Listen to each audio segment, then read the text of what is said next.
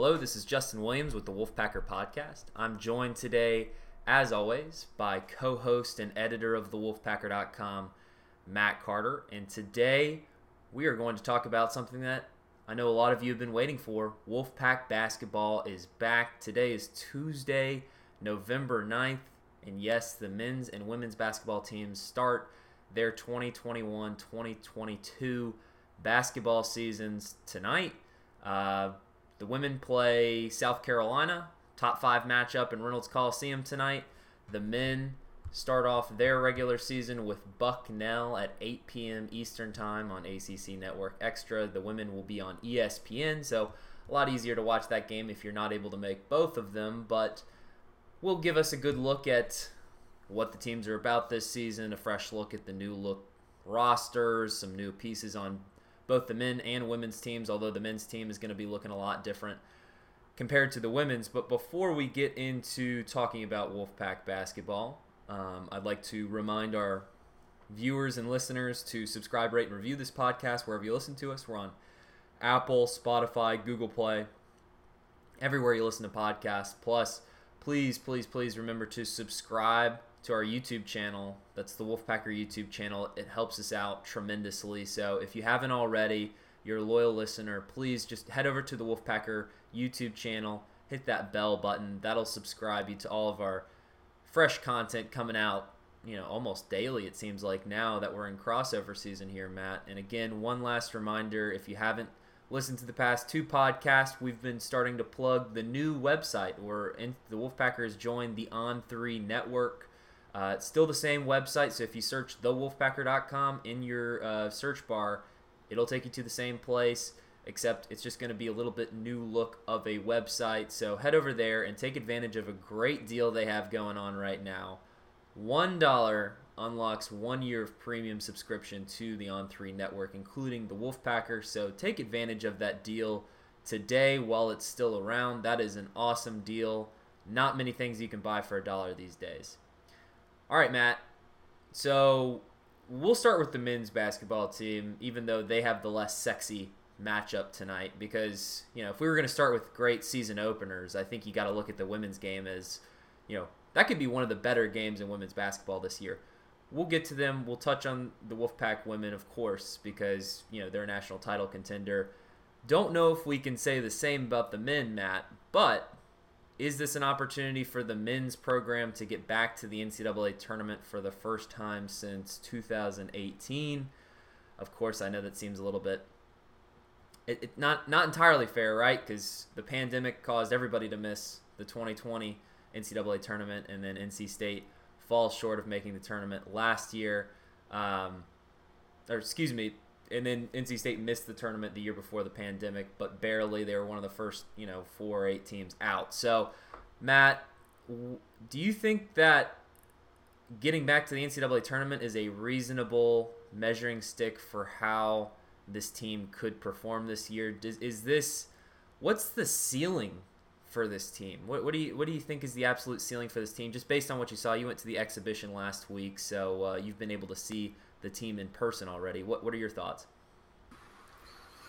Yeah, I don't know. I think it's too early to say, to be honest with you. And I think that I'm not just trying to put a cop out on NC State. I think that's the case for probably 90+% of the 350 teams in college basketball now. We're in a new era, and it's probably been an era for a while now, where it is a year-by-year proposition. And they're going to be teams that you see in the preseason top 25 not make the NCAA tournament. It's just going to happen. That's just the fact of life. And they're going to be teams that were picked. Maybe they're probably going to be a team picked 10th or worse in the ACC in the preseason to get a bye or a double bye. You just don't know how it's going to play out. So do I think this NC State team could be an NC team? Possibly. I don't know if I would set that as a bar, but possibly. I think it's just it all depends on how pieces fall into place, how healthy the team is. I think that's there's a big X factors that are impossible to predict. And, I do think this is a team that's going to have ups and it's going to have downs. I don't see a team that's going to be consistently struggling all year long. And I don't think from what I saw in the exhibition game, I don't think I'm looking at a team that's going to be 15-5 in the ACC or something like that either. I think it's going to be a team that has ups and downs, which is like most college basketball teams. One of my big pet peeves are people like, oh, look at how bad that loss is in December for Team X. Well, yeah, wait till the end of December and you won't be throwing stones from a glass house, right? Because just about every team, most teams are going to have a couple of those losses, one or two of those losses where you're just going, scratching my head for those who are listening instead of watching. So that's just a fact. That's just the truth. It's the reality. It's where we are in college basketball. And a team that may look good in November, December may not look good in January, February either.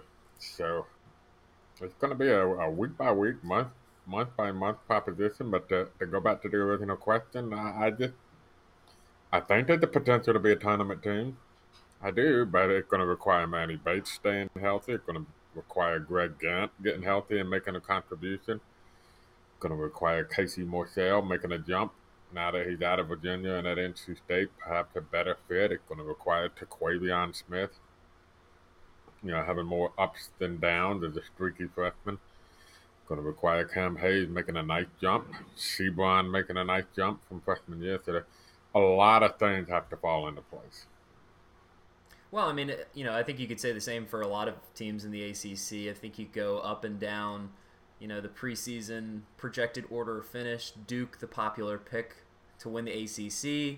I think Coach K's retirement tour may have something to do with that, although the Blue Devils will be talented. Of course, they bring in another top 2, top 3 recruiting class in the country. Your typical new delivery of a handful of 5 stars, combine that with a few returning pieces, you can understand why Duke is a preseason favorite. But it also says something about just the entire state of the ACC and just how much production really is returning this year, or a lack of production really returning to the league this year, because Duke is a team that had to play on Tuesday of the ACC tournament this year, had things gone just a little bit differently. And of course they had their early exit from the ACC tournament because of the COVID-19 positive test in their time in Greensboro, but they would have had to win the entire ACC tournament to make it to the NCAA tournament. That's a weird spot for Duke to be in, but they end up finishing, I forget their specific finish in the ACC last year, Matt. I think it was 10th. I think they played Louisville in that 7-10 ACC game. So that means they jumped 9 other teams that finished better than them last year, even though, they still lost some talent from last year. I know they've got Mark Williams coming back, Jeremy Roach, Wendell Moore, a lot of those guys. But, I think that's telling in and of itself that Duke is the preseason favorite in this ACC. You look at a team like Virginia, consistent contender in the ACC. They're ranked 25th in the preseason AP poll. You look at their roster, it's not very encouraging, but you kind of have to trust that Tony Bennett's going to do his thing. You've got teams like UNC, bubble teams last year, projected to finish in the top 4. So I really think the league is wide open in and of itself. If NC State can just focus on itself and put together a productive season, let the chips fall where they may, and we'll see where the Wolfpack ends up finishing up when it's all said and done. But let's talk about this non-conference slate ahead of NC State, Matt, because you've been one to point out that, yes, maybe it's not filled with blockbuster names, although you have some, top 10 matchups scheduled in the Barclays Center against Purdue, and you have your Big Ten matchup against Nebraska, although Nebraska, you don't really know what you're getting there. There are some quality games on the non-conference schedule, but where you really like it is kind of the play on numbers. Can you get a few quad 2 wins in the non-conference slate over teams that might not have the big name but will end up having the resume when it's all said and done in March? Do you think that kind of plays into the Pac's hands, Matt? Because I feel like, the one thing that you can say, there's several things you can say about Kevin Keatts, but now going into his 5th season in Raleigh, Kevin Keatts has had a really strong track record against just beating teams he's supposed to beat in non-conference play. His style, aggressive defense, create turnovers, limit turnovers on your own end, win the turnover margin, score in transition. That seems to work against, inferior, athletically capable rosters, maybe outside of the Power Five when you're in the non-conference slate. So do you think this is maybe a chance for NC State to capitalize on a non-conference schedule before, going into the ACC gauntlet, which you never really know what you can expect out of that? Yeah, Joe Lenardi put out his first bracketology, which is, for what it's worth, right? It's not worth a lot. It's just something for fun. But hey, toilet paper is expensive these days, Matt. Yeah, fair point. 5 non-conference teams were in the NCAA tournament, and a 6th would have been had Oklahoma State not had it. They were banned from last year's tournament, appealed it. While the appeal was being heard, they were allowed to play. That appeal has just recently been denied, so they will now be banned from this year's NCAA tournament.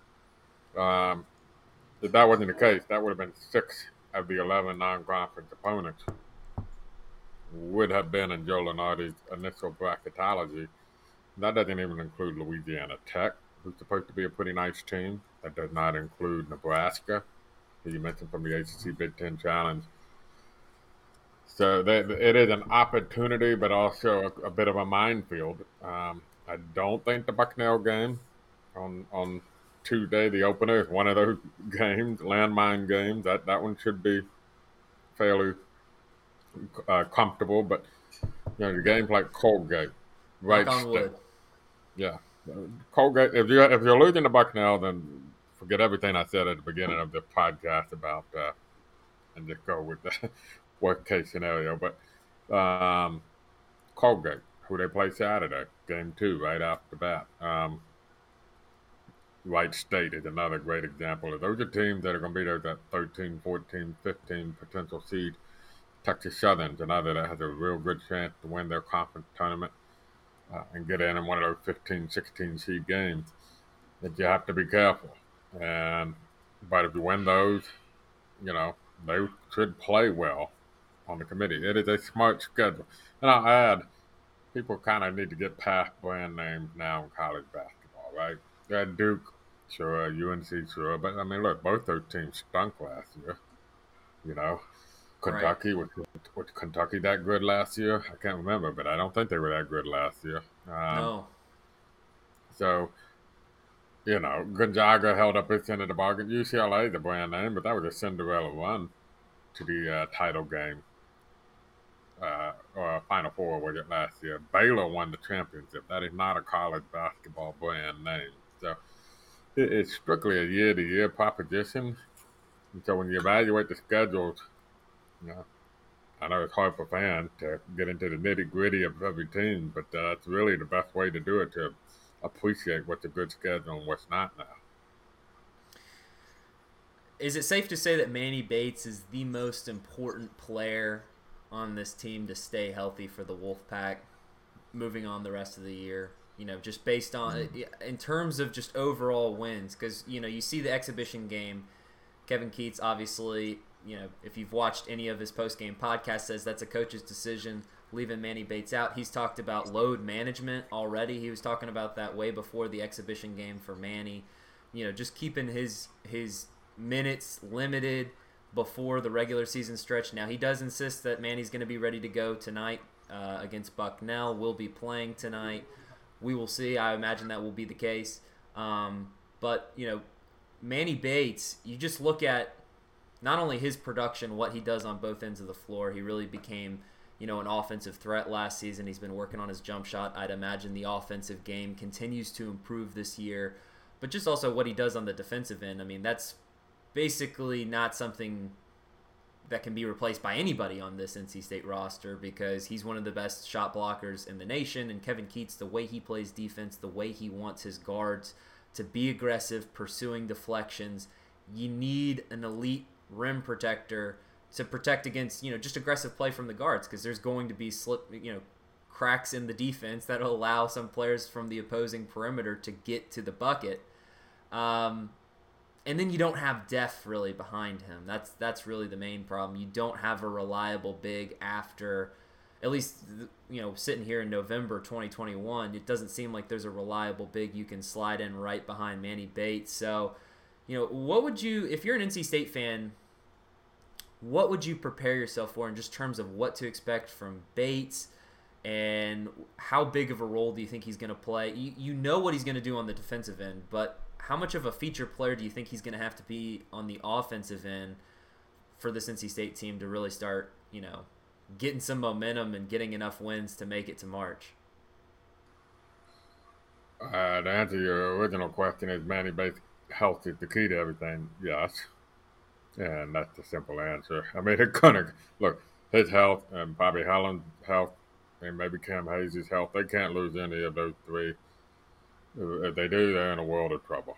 And unfortunately, Kevin Keats has had some bad luck on the injury front. He's really had some tough luck during his tenure as a coach at NC State that sometimes gets forgotten. So maybe he'd do, right? Maybe he'd do for some good luck. But yeah, no Manny Bates, and it's not a tournament team. Simple as that. I mean, that's the bottom line. They cannot do what they want to do defensively without that. So, yeah, I think it's everything. That's the easiest way. They're going to be over-aggressive guarding their perimeter. That's Kevin Keats' style. That's how you get the steals and deflections. And to do that, you need a rim protector. And there's only one rim protector on this team. So, yeah, I agree with the decision to hold him out of the exhibition game. No reason to play him when he's that important. But, yeah, he's a big deal. He's a huge deal. Well, hopefully the Wolfpack health department within the men's basketball team has stocked the fridges with plenty of the milk, strong bones for everyone, strong muscles.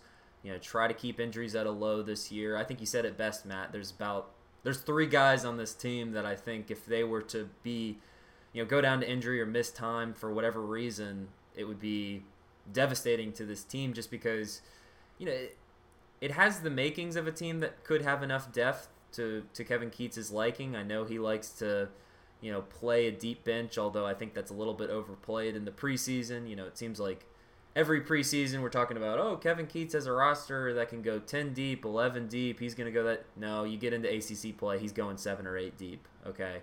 But there are options. With that said, Hayes, Helms, and Bates, if they're healthy, they're playing at least 30, if not 40 minutes a night. We'll see. I think this is going to be a defensive NC State team. If NC State is fully healthy, I think it can be an above-average defensive team in the ACC. We'll see where it can be offensively. It was a pretty good perimeter shooting team last year. Let's see if that trend continues. You've got some shot makers on this roster, plus you add, Terquavion Smith, Casey Morsell. Can he become a reliable perimeter shooter from this team? The transfer from Virginia. His numbers weren't particularly impressive in Charlottesville, but maybe it's just a change of scenery, a change of system that's needed to crack his potential. We've got a few more minutes here before we wrap up this podcast, so let's briefly touch on the women's basketball game coming up. Obviously, special season for them coming up. Favorites to repeat as ACC champions. It would be 3 in a row if they were to win the ACC tournament again this year. Starting the season off with a blockbuster game, primetime, ESPN and Reynolds against South Carolina, a team that is another national title contender. The Gamecocks will be looking for their revenge against the Wolfpack after NC State went down to Columbia last year and shocked the Gamecocks, handing them their first loss of the season when they were ranked number 1. So no Jada Boyd is the main, I guess, story of tonight, or at least going into the game.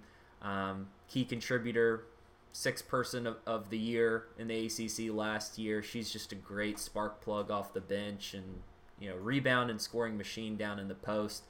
She's going to miss a little bit of time to begin the season. Looks like Kayla Jones is going to be ready to go, although she might see some limited minutes as, she kind of gets warmed back into the season with, a little bit of injuries going into the year. So we'll see what this new look roster for NC State looks like. We're running out of time here because Matt has to go to a football press conference here momentarily, which that's a great way to just kind of summarize this podcast. It's like when NC State's having this great of a football season, it's just so weird to talk about basketball early November. It's like basketball season arrives. If you're having a bad football year, it's kind of like, new beginning. It's nice to talk about basketball. But with so much on the line this Saturday, NC State, Wake Forest, big game, it kind of takes away from some of the excitement of the start of basketball season. But it will be nice.